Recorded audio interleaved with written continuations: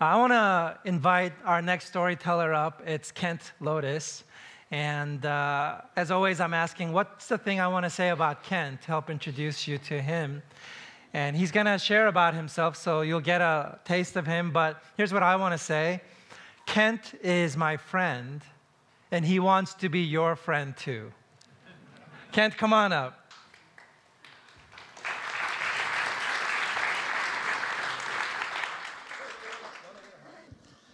So, my story this morning is about a really amazing wedding I went to last year. Right? A guy is going to tell a story about a wedding. It's weirder than that, though. It's deeper. It's a story about how God. No spoilers. You'll see. So this time last year, myself, Karen, and my oldest son, Gabriel, flew down to Brazil for my goddaughter Amanda's wedding. I'm at the stage in life now where people that I used to watch run around in diapers are getting married. I was really looking forward to this trip. Not just the wedding, but I really needed a vacation. I was tired physically. I was emotionally exhausted. But most of all, I just felt spiritually empty. The last couple of years had been really hard. My family life had gotten really complicated. I'd lost a job, had to reboot my career, which, by the way, Ross Lehman helped with. Thanks, Ross. And then my dad was diagnosed with cancer and went through treatment and surgery and eventually passed away. And then I was point person for memorial services and funerals and kind of helping my mom into her new stage of life, being alone. My marriage was running on fumes. But the worst part is that throughout all this, there were so many long stretches of time where God just felt distant. I'd look around, day after day and just wondering, God, where are you in the middle of all these hard times? And somewhere in there, a friend of me clued me into this podcast called The Liturgist that I've grown really fond of. Peter and I are a fan of them. And in one of their episodes, Mike McHarg and Michael Gungor talked about what it means to hear the voice of God and how he speaks to us in Scripture, in prayer, through the words of our friends, a lot of times just through creation around us, and a lot of it is just like the day-to-day events in our lives.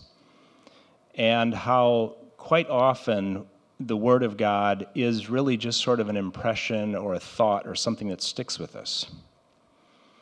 And so my prayer as I was on the plane headed down to Brazil was that somehow this vacation would be a time where I could recapture that sense of God's presence, His Word, His meaning in my life. So, Amanda, my goddaughter, she's an event planner, and she had been working on this wedding for years, and it was a destination wedding. I guess that's a thing these days. This was a whole weekend. Everybody, the wedding party, the friends, the family, and the bride and groom, 3 days at this little beachside hotel, which was pretty awesome. But the final part of getting there involved a 4-hour drive down a road from where we grew up to this beachside town. So it was me, Karen, Gabriel, and our best friend Eliani, the bride's mom. And it was on the drive there that things started to get weird. Most of you know I grew up in Brazil, where my parents were missionaries, and that road that we were driving on that night was a stretch of road that my dad drove dozens and dozens of times in the course of his ministry. And I just got to thinking about all the times that he'd driven that road, sometimes with us in the back seat, sometimes all by himself, and wondering, is this even worth it? What am I doing in this foreign country, learning this foreign language, putting up with these weird people? is any of this worth it? Is this next generation going to benefit from this at all? Will they even remember what I've done? Will they carry this forward? And I found myself wishing that I could just whisper back in time and say, Dad, it's worth it. Look what I'm doing right now. The second and third generation are being blessed by the work that you and your friends are doing. It's worth it. And all the rest of that evening, thinking about this drive and the cities I was going through, I just started feeling God speaking to me about how he blesses the generations. So I woke up Friday morning, and this is on the east coast of Brazil, so we get to see the sun come up. And I sat out on the little deck, journaling and praying and thinking about weddings in the Bible and how they're a picture of what heaven is like. How we, the church, are the bride and Jesus is the groom, and how weddings back in Bible times were these joyful things that stretched on for days, just like we were doing at this little resort. And then, again, I just got this impression, God reminding me of his desire for joy and celebration in our lives. And right about then, I looked down at the beach, and I saw a fishing boat coming in with their net. And this is this thing that is still a thing in Brazil. The boat comes in, they put a net out beyond the surf and then just pull it in. That's something that they still do. So I went down to the beach to just watch them over the course of an hour, slowly pull the net up to the beach, bring all the fish up onto the sand, sort through the fish that they could keep and sell to the tourists, the other ones they would throw back into the water. And the whole time, I was just filled with this sense of God's presence and his desire to bless this weekend, to fill Amanda and Gabriel, the groom's life, with blessing. It was just this weird moment of glory. And then all day long, people were arriving and showing up with their suitcases and bags, and the rest of us would be sitting around, and the next people would come in. So there'd be a whole other round of stories and hugs and laughter, and come on in, pull up a chair, grab a beer, waiter, more food. And this is where I started noticing this mood I was in, where it seemed like every little detail was just filled with meaning and glory.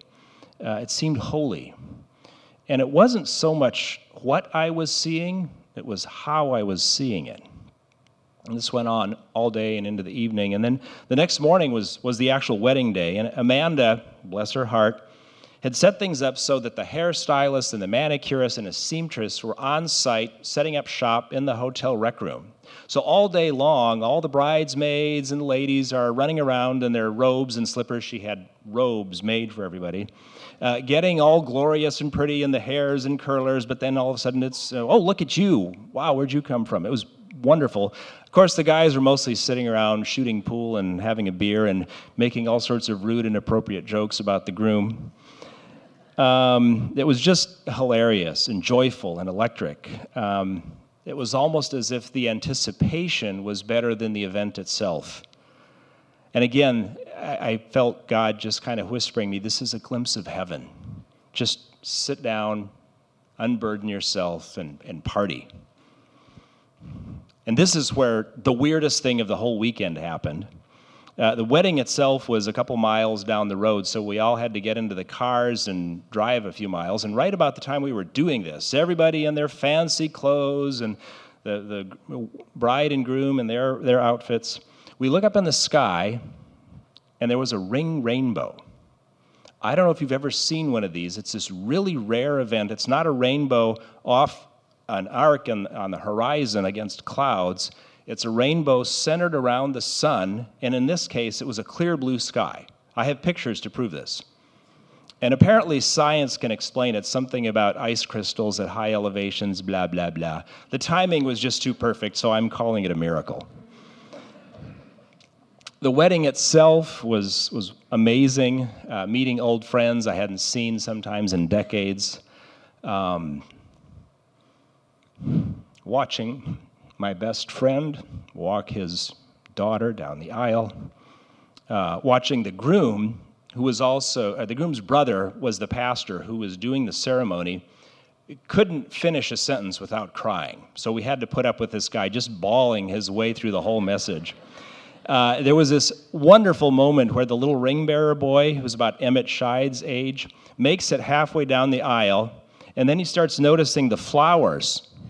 And he stops and looks at the flowers, and he looks back up the aisle at his mom and dad, who are kind of shooing him up to the front with the ring, right? And he's just like, oh, look at these flowers. And he goes over and takes one, and then runs all the way back to his dad to show his dad this beautiful flower. And like, oh yeah, that's a nice flower, but you run back along now. And I'm thinking, if Amanda had scripted this, it wouldn't have worked out this way. It was just glorious. And then, of course, there was the dancing. This was a pretty young and hip crowd, so the dancing was amazing. So I took off my curmudgeon hat and joined in the fun. It was all very awkward and foolish, but it was glorious. And the whole time, I could just feel God smiling down on this gathering, on this couple, on the promise of their generation, and me getting to be a part of that. And finally, at the very end of the night was kind of the final kicker for me. We had to organize a motorcade to get everybody back to the hotel. And the way things worked out, we filled up all the cars and left the parking lot, and I wound up being the last person in the motorcade, so I literally was the last person to leave the party. And again, it was just this final little word from God, like, you get to be watching over and blessing this couple, this next generation.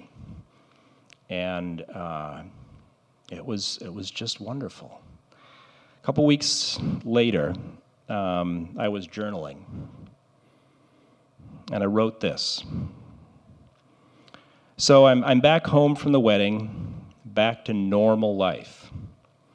God, I don't want to lapse back into normal. Some part of that weekend needs to stay with me, to change me, to carry forward, to spread out. I don't dare try to do this by my own will. Your hand, your presence, your word needs to work that in me. Open my soul to accept and to embrace and to become this new thing, this new creature. That was a year ago, and all I can say is he is answering that prayer.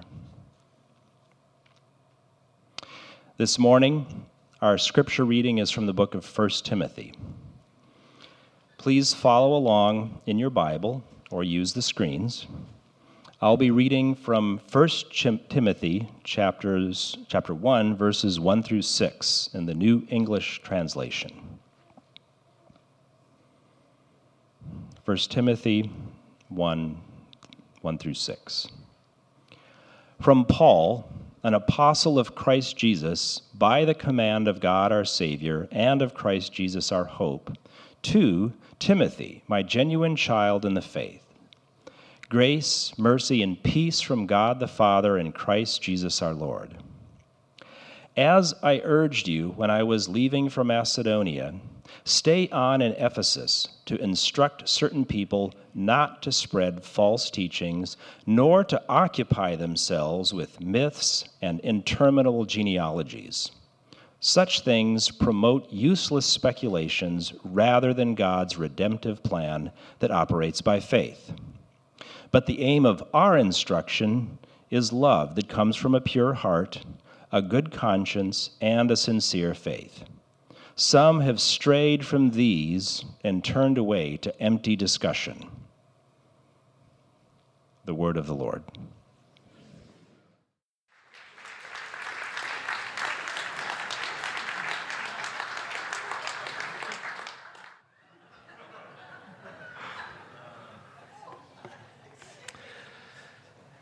My name is Peter. I am one of the pastors here, and we are starting a new series today called Generation to Generation, from Fear to Faithfulness. And today's Palm Sunday, and Jesus is entering Jerusalem riding in on a borrowed donkey, and he's going to be accused and arrested, tortured, mistried, and killed. Quite a road trip. It's the series of unfortunate events. It's the worst week you could have ever not planned. And yet Jesus planned this. This was planned from before the foundation of the world, is what the Bible teaches, that this was not a reaction to something that happened and God saying, oops, I got to fix this. But this was the way that it was always going to be. And so in full knowledge, Jesus steps into his mission, his purpose for being on earth. And the main lesson of Palm Sunday is us misinterpreting what the whole point of what Jesus' mission was about. His message and his mission was about the redemption of the world, about how to love humanity, how to get the Holy Spirit in us, to cleanse us from all of our sin, and to save us from the inside out, knowing full well we can't be saved from the outside in. It's our very nature, our heart, that has to change. So this is the main point of Palm Sunday and of Jesus' life and the reason he died. We're starting a series today that is dealing with this idea of the passing of the baton. From generation to generation, how do we transmit this message and mission of Jesus Christ? You see right away in verse 1, look at what it says. From Paul, an apostle of Christ Jesus by the command of God our Savior and of Christ Jesus our hope, to Timothy, my genuine child in the faith. And what we see in these first two verses in the opening is that Paul is very intent on communicating a kind of sequence. There is a chain of command here. There is the command of God the Father.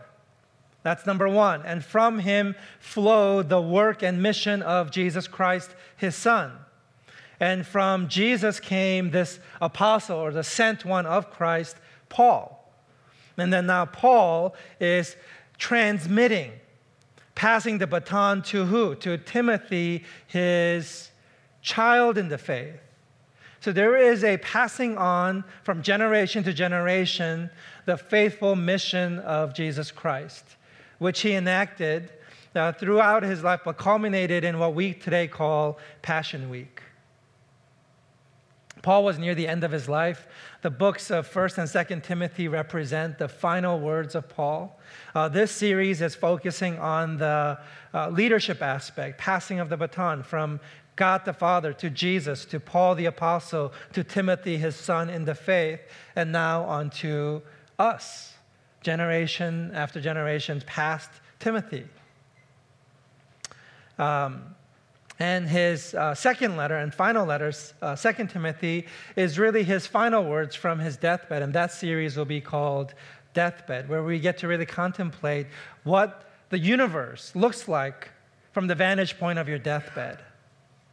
Yesterday here we had a packed house, standing room only. We ran out of chairs and people sort of running around to try to find chairs. It was a wonderful, beautiful service for Ross Lehman.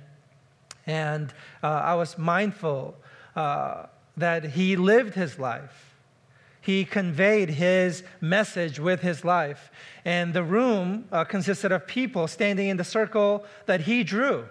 There's all different kinds of people from all different places, a broad spectrum of people gathered together, all experiencing this one message that Ross was about.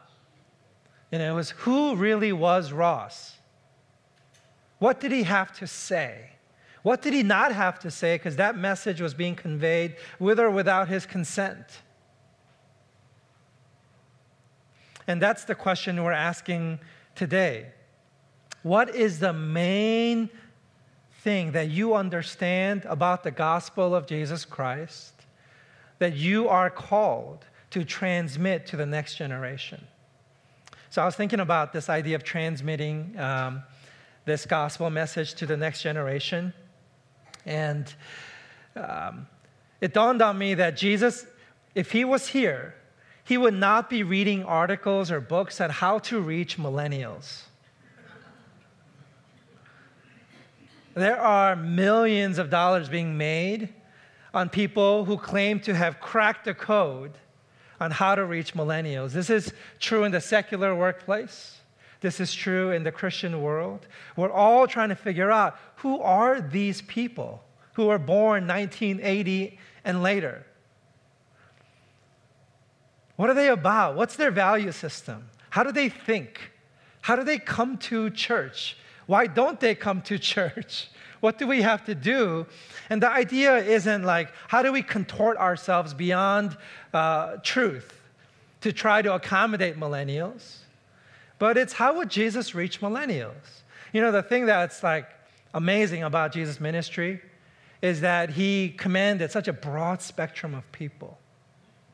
Old people, young people, Christians, you know, people who believed in him, those were first Christians, people who didn't believe in him, Jews, Gentiles, sick, healthy, the lame, the walking, the rich, the poor, the female, the male, by day, by night, they all came to him. He had the absolute perfect message and mission and strategy, and he would not be scratching his head right now. You know, and here we are, God the Father to Jesus, to Paul, to Timothy, to us, and now we have to reach the millennials. And the funny thing is, you know, millennials are now old. They're in their 30s. You realize the generation under them, I think some articles are calling them Generation Z, they're not wondering how to crack the millennial code. They don't care about millennials because they're the center of the universe now. And there are articles about those guys.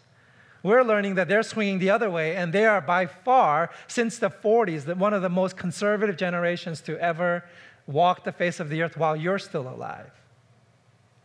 Did you know that? That's what's happening. That's the trend. They're coming back home. How do you reach the next generation? By default, you will be part of the push or pull factor in the baton passing game. You know, either they will be repelled by you to something else, or they will be drawn to something because of you. You will play a push or pull part in how people respond to the gospel of Jesus Christ. Just by default. You don't have to think about it. You don't have to be deliberate about it. You are going to play a part in this. And what's the part you want to play? 3 quotes. One by Stephen Covey. You guys know him. The main thing is to keep the main thing the main thing. And what's your main thing? What's your gospel? What is Jesus Christ about? Why did he come to earth, if he did, sent by God to die on a Roman cross? And then why was he raised from the dead? Why did he give us the Holy Spirit? Why do we exist as an organized group of people today? What is the main thing? What's the message that's being transmitted to people who are observing us? What do they believe you are about? Second quote. Greg McCowan, wonderful author, great book called Essentialism. I devoured this book. I read it in 2 days. Essentialism is not about how to get more things done. It's about how to get the right things done. It doesn't mean just doing less for the sake of less either. It is about making the wisest possible investment of your time and energy in order to operate at our highest point of contribution by doing only what is essential. The word priority came into the English language in the 1400s. It was singular. It meant the very first or prior thing. It stayed singular for the next 500 years before it was pluralized to priorities. Live by design, not by default. What is your essential? What are the 1, 2, or maybe 3 things that you believe are the most important things in life? And how can you align your life, your acts, your speech, according to what you believe is the main thing? A third quote. John Maxwell, leadership guru, he says, you cannot overestimate the unimportance of practically everything. Paul says the same thing here, verse 3-6. As I urged you when I was leaving Macedonia, stay on in Ephesus. He's really beginning to get his ducks in order here. stay on in Ephesus to instruct certain people not to spread false teachings. He wants to up the immune system to make sure the main thing stays the main thing and the pure thing stays pure. Nor to occupy themselves with myths and interminable genealogies. Interminable means endless.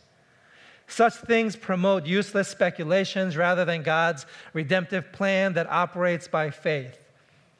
But the aim of our instruction is love that comes from a pure heart, a good conscience, and a sincere faith. Some have strayed from these and turned away to empty discussion. So here it is. This is the main thing as far as the Apostle Paul is concerned. The redemptive plan of God. That's number one. Now that's content. But he goes on to say this content has to come from a people who are, that is, they have to embody this redemptive plan. They have to be on the receiving end of this redemptive plan and be transformed by it. It has to naturally emanate them. Paul is not saying, shine your light. He's saying, let your light shine. Because if you shine your light, that's obnoxious. But if you're letting your light shine, it's natural. And people are drawn to it, right? So the redemptive plan of God as embodied by a pure heart, a good conscience, and a sincere faith. And so it's not just the message, but it's also the messenger. Together is the message. Paul said this, that you are our letters. Paul's not just writing letters. He is writing on the human heart, because that's really the message. It's not what you say, is it? As much as we like it to be, do as I say, not as I do, it's not what we say, and it's not even what we do, it's who we are. It's how our heart is. Our heart has to be pure. We can't have conflicting agendas or duplicitous motives. Those things smell. People sniff that out. Pure heart and a good conscience, your life has to be in alignment. And then a sincere faith. There has to be a kind of fear and trembling in the way you're working out your faith. Anything shy of that, shy of these standards, and the people begin to say, oh, now you're just a push factor. You're pushing me away to something else. You're not pulling me towards the gospel you are preaching. And check this out. If you don't keep the main thing, and you don't understand that the main thing is to keep the main thing, if you don't do that, this is the alternative. Myths, interminable genealogies, useless speculations, and empty discussion. Because there is a lot of trivial matters that just fill the atmosphere. This is what everybody's breathing in. And so it's easy to get sucked into this nonsense, the empty discussion, the useless speculation, the non-major things, the minor things of life. And so you do A or B happens. Now that sounds simple, but we do have to figure out how to do that. Here's another McCowan quote. If you don't prioritize your life, somebody else will. If you don't prioritize the gospel, somebody else will. If you're not clear, somebody else will muddy it for you. Bonnie Ware is a end-of-life nurse. She spends the last 12 weeks, up to the last 12 weeks of people's lives, and she's a hospice nurse, and so people have very interesting conversations with her, and she started recording what were the main categories of conversations she was having with people on their deathbed. And this quote is her summary of the main thing, the majority thing that people talk about as they're dying. I wish I had the courage to live a life true to myself, not the life others expected of me. What is the gospel of Jesus Christ as you understand it? What is the gospel that you want to die for? What is the priority, singular, that you want to push forward? Is it about God's redemptive plan as embodied by you? with a pure heart, a good conscience, and a sincere faith. And if not, then you're moving from the pull to the push. A couple of stories. Thinking about my parents and what I inherited from them. And Susie and I have been having probably the most productive season in our marriage. At year 20, we're having the most productive season in terms of having conversation about how much she needs to change. And she's really responding well. The Spirit is moving. There's a revival in the Sung family. Been thinking about, or the opposite is true. I'm not sure. You decide. But here's what I'm learning about our families of origin. I'm going to talk about my family. One thing that I really have received the message on about my parents is the foundational nature of the marriage relationship. That there's no parenting technique that's greater than the love between husband and wife. Because all of the love and anxiety and the negativity flows over. And that's the air that the kids are breathing in and out. And so no matter what technique you employ, it's second to your marriage. That's good news or bad news. It simplifies it, but it's really hard. But I just remember seeing this incredible support from my mom to my dad, this respect. And then my dad really acting as a protector for my mom. You couldn't yell at mom. We like to be our basest selves with mom. And my dad was like, nope, can't do that. You gotta love your mom if I'm in the room. And my mom always supported my dad. There was just this pride she had in her husband. And I'm just used to that. There's like muscle memory there, Another thing I inherited from my parents is work ethic. Like, I never saw my parents like sitting. This week, somebody offered us 2 well-worn lazy chairs. And so I was looking at these lazy chairs and I was going, what would I do with these? And I realized, I don't like sitting. Even when I'm at my desk writing these sermons, I'm walking at my standing desk with a treadmill under it. And if I'm reading something, I like to be listening to it or reading it while I'm walking or something. But I can't just sit. And I was like, where did I get that from? Why am I always in motion? And I got that from my parents. They're always in motion. Just really strong work ethic. And then the third thing I got from them is they're entrepreneurial. Me and my sisters, 3 sisters, we all kind of started stuff all the time. That's just sort of in our blood. And these are the things they transmitted to me. Other things they transmitted to me are fear. There's a kind of paranoia in the immigrant culture. We're just afraid, right? Because things can happen. We have less margin. We're vulnerable. And so there's a kind of double-checking, triple-checking everything. And I fear that. I feel that fear, and I have to try to reject it, differentiate from it. And I came from a family that's overly direct. Do you know this about me? But it can have a wounding effect, right? And so I want to sand that down a little because I like being the counterculture to the passive-aggressive, indirect communication style of the Northwest. However, no unnecessary roughness, So I was thinking about the church I grew up in. I really appreciated their focus on Christ. I really appreciated their focus on prayer. They really believed in doing life together. They were generous givers, generous, and they knew how to suffer well. That's the immigrant church. On the flip side, they were really materialistic. Because when you are an immigrant, material possessions really sort of signal God's favor. So like nice shoes, nice bags, nice cars. That's what I grew up around. And then you kind of have to showcase it on Sundays when the people giving you social credit are there to bear witness to God's favor and then agree with you that God loves you more than anybody else. So that was part of it. And they were really good at manipulating through shame. I'm trying to reject that. And there was a lot of legalism in the church. And so good and bad, the package deal. But the point is, we inherit stuff. And it's our job to decide what's the main thing and what's not. What have you inherited from the church before you? And what do you see as you look at the generations that are coming after you? How are they experiencing the gospel through you? What are you embodying? What do they believe you care about?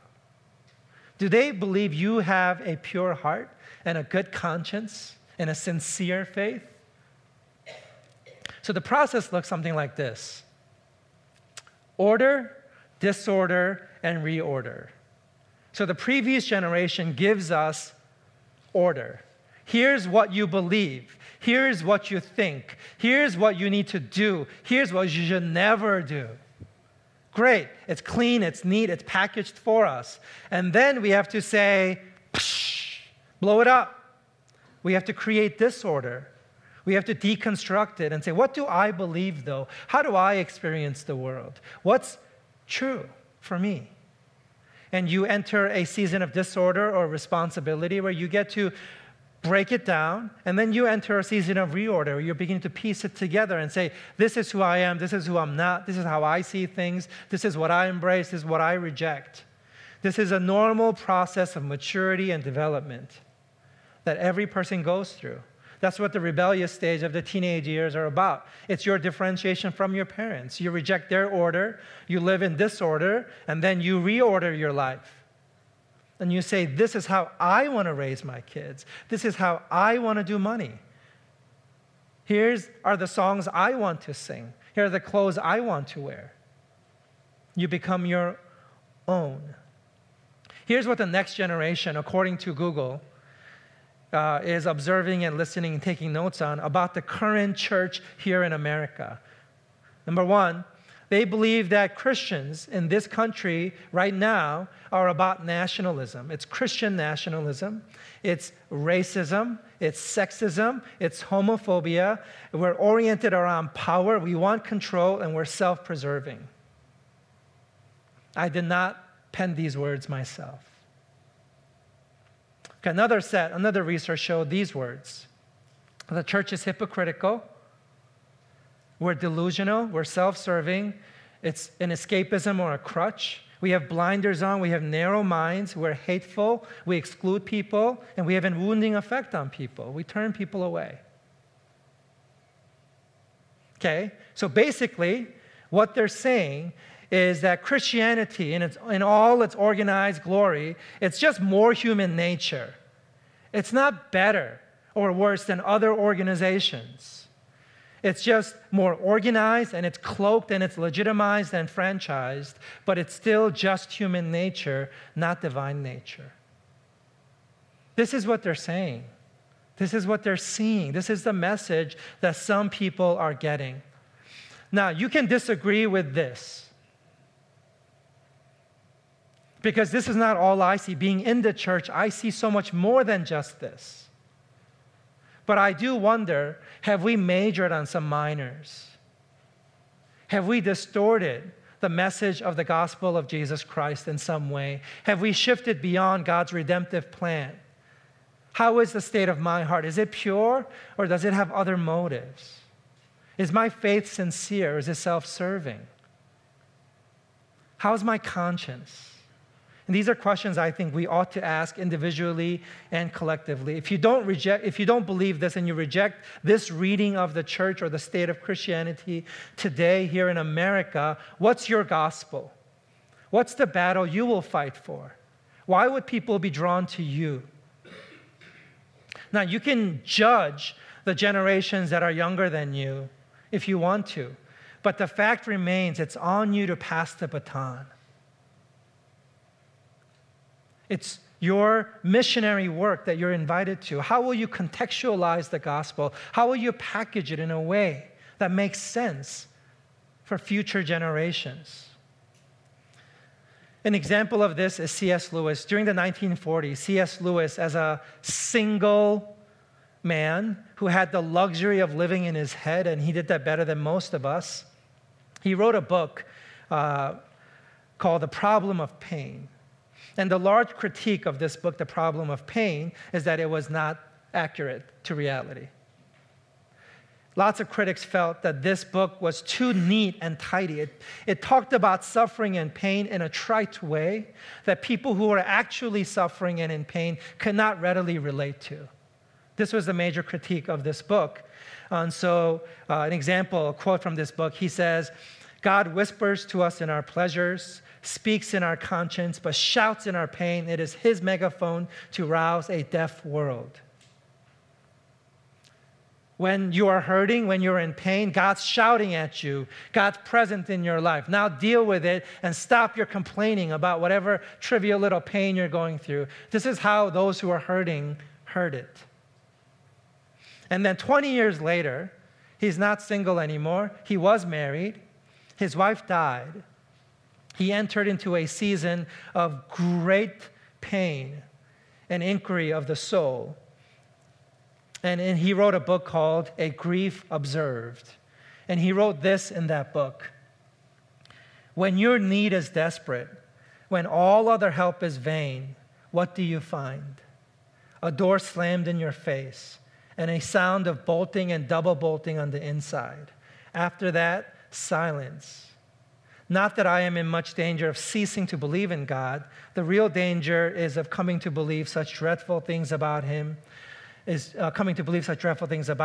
conclusion I dread is not, so there is no God after all, but, so this is what God's really like. So C.S. Lewis inherited order, and it was this very neat and clean God. There was no question, no hole, no tension. And then he actually experienced life, and he experienced suffering and pain and loss and death. And then he's able to say, actually, it's not that you hear God's megaphone, it's that you hear nothing. It's silence. God's not saying anything. God's not near, he's far. And if you hear anything, all you hear from God is a sound of him locking his door, saying, I don't want to talk to you. I'm abandoning you. I'm locking you out. You're out there all by yourself with your questions and your doubts, your existential crisis. That's on you. And C.S. Lewis says that's what it feels like to really be suffering. And so what happened for C.S. Lewis is he inherited order. He entered a season of disorder. And in that disorder, he was able to reclaim the true message of the gospel and say, this is the reordering of the gospel for me. For me, as somebody who has suffering in his life, I don't relate to the problem of pain, the neat and tidy megaphone God. But I do relate to the sound of silence from God. And that's the C.S. Lewis that I want to inherit. That's the message of the gospel that I want to take the baton of. And I'm so thankful that C.S. Lewis did this work of order to disorder to reorder. Because if he hadn't done that work, if he hadn't gone from the problem of pain to a grief observed, I would not have inherited anything from C.S. Lewis. I would have rejected him wholesale. And that's what happened when Jesus came into Jerusalem on a donkey. There was all this order. People were waving palm branches at him, laying down their cloaks for him to ride on. And then disappointment and disorder. And then Jesus says, no, the cross, what you perceive as disorder, as weakness, as shame, as darkness, is actually a symbol of life. It's the gateway to salvation. Behold, the kingdom of God is at hand. That's reorder, kingdom. And so order, disorder, reorder. I want to ask you, what will you pass on? What is the message of the gospel? Maya Angelou says, I've learned that people will forget what you said, people will forget what you did, but people will never forget how you made them feel. Oh, this is true. This is true. What does the next generation, the future generations after you feel about you and your life and your message, about your church, your Christianity, your Christ? What's the feeling they have? Do you dare to ask? Do you dare to read? Do you dare to step into that reality and confront it head on? And say, the gospel I have preached is insufficient, it's small, it's self-serving, it's self-centered. The gospel I actually believe in calls for self-sacrifice. calls for me to lay down my life and preach a pure gospel.